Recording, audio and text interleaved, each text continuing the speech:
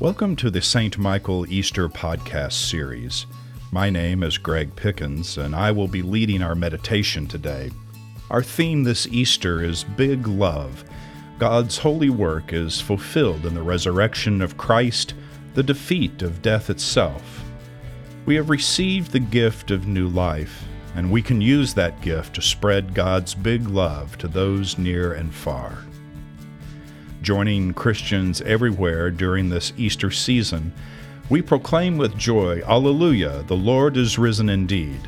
Come, let us adore him. Alleluia.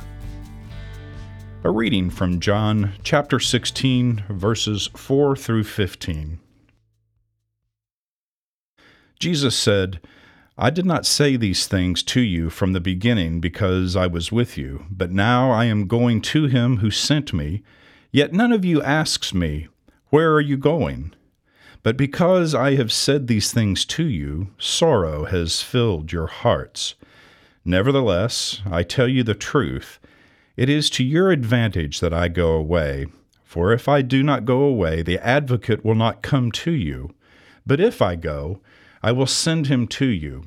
And when he comes, he will prove the world wrong about sin and righteousness and judgment. About sin, because they do not believe in me.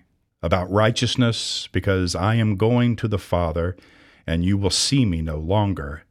About judgment, because the ruler of this world has been condemned. I still have many things to say to you, but you cannot bear them now.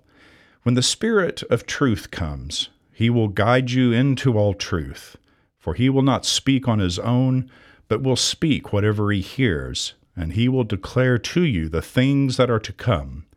He will glorify me, because he will take what is mine and declare it to you.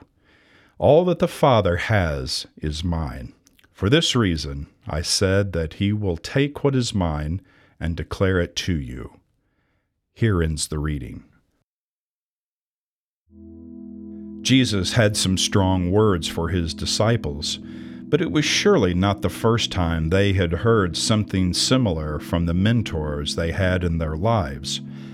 Now, no one knows how old the disciples were at the time of this interaction, but we do know that they had occupations and so were considered grown men. They were responsible for using their skills to feed their extended families and themselves.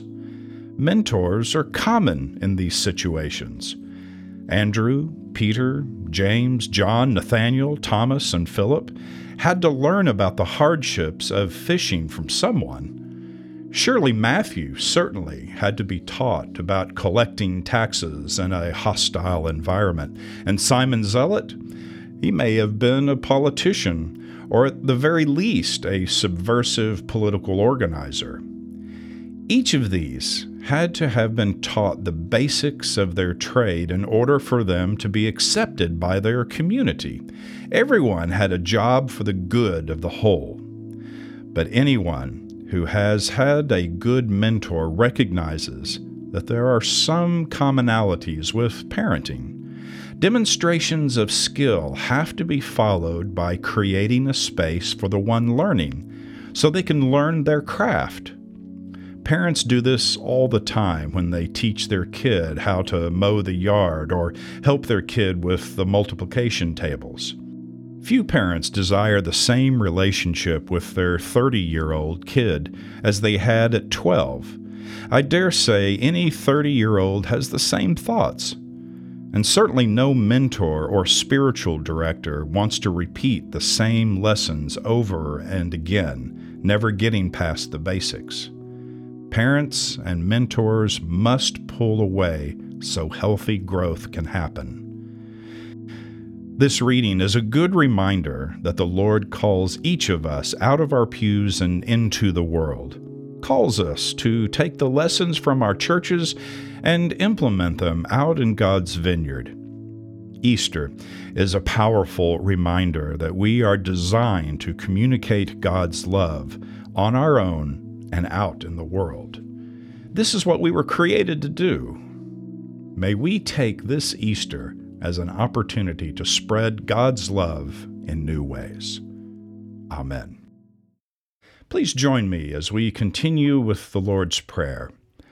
Our Father, who art in heaven, hallowed be thy name. Thy kingdom come, thy will be done, on earth as it is in heaven. Give us this day our daily bread, and forgive us our trespasses, as we forgive those who trespass against us. And lead us not into temptation, but deliver us from evil. For thine is the kingdom, and the power, and the glory, forever and ever. Amen. Let us pray.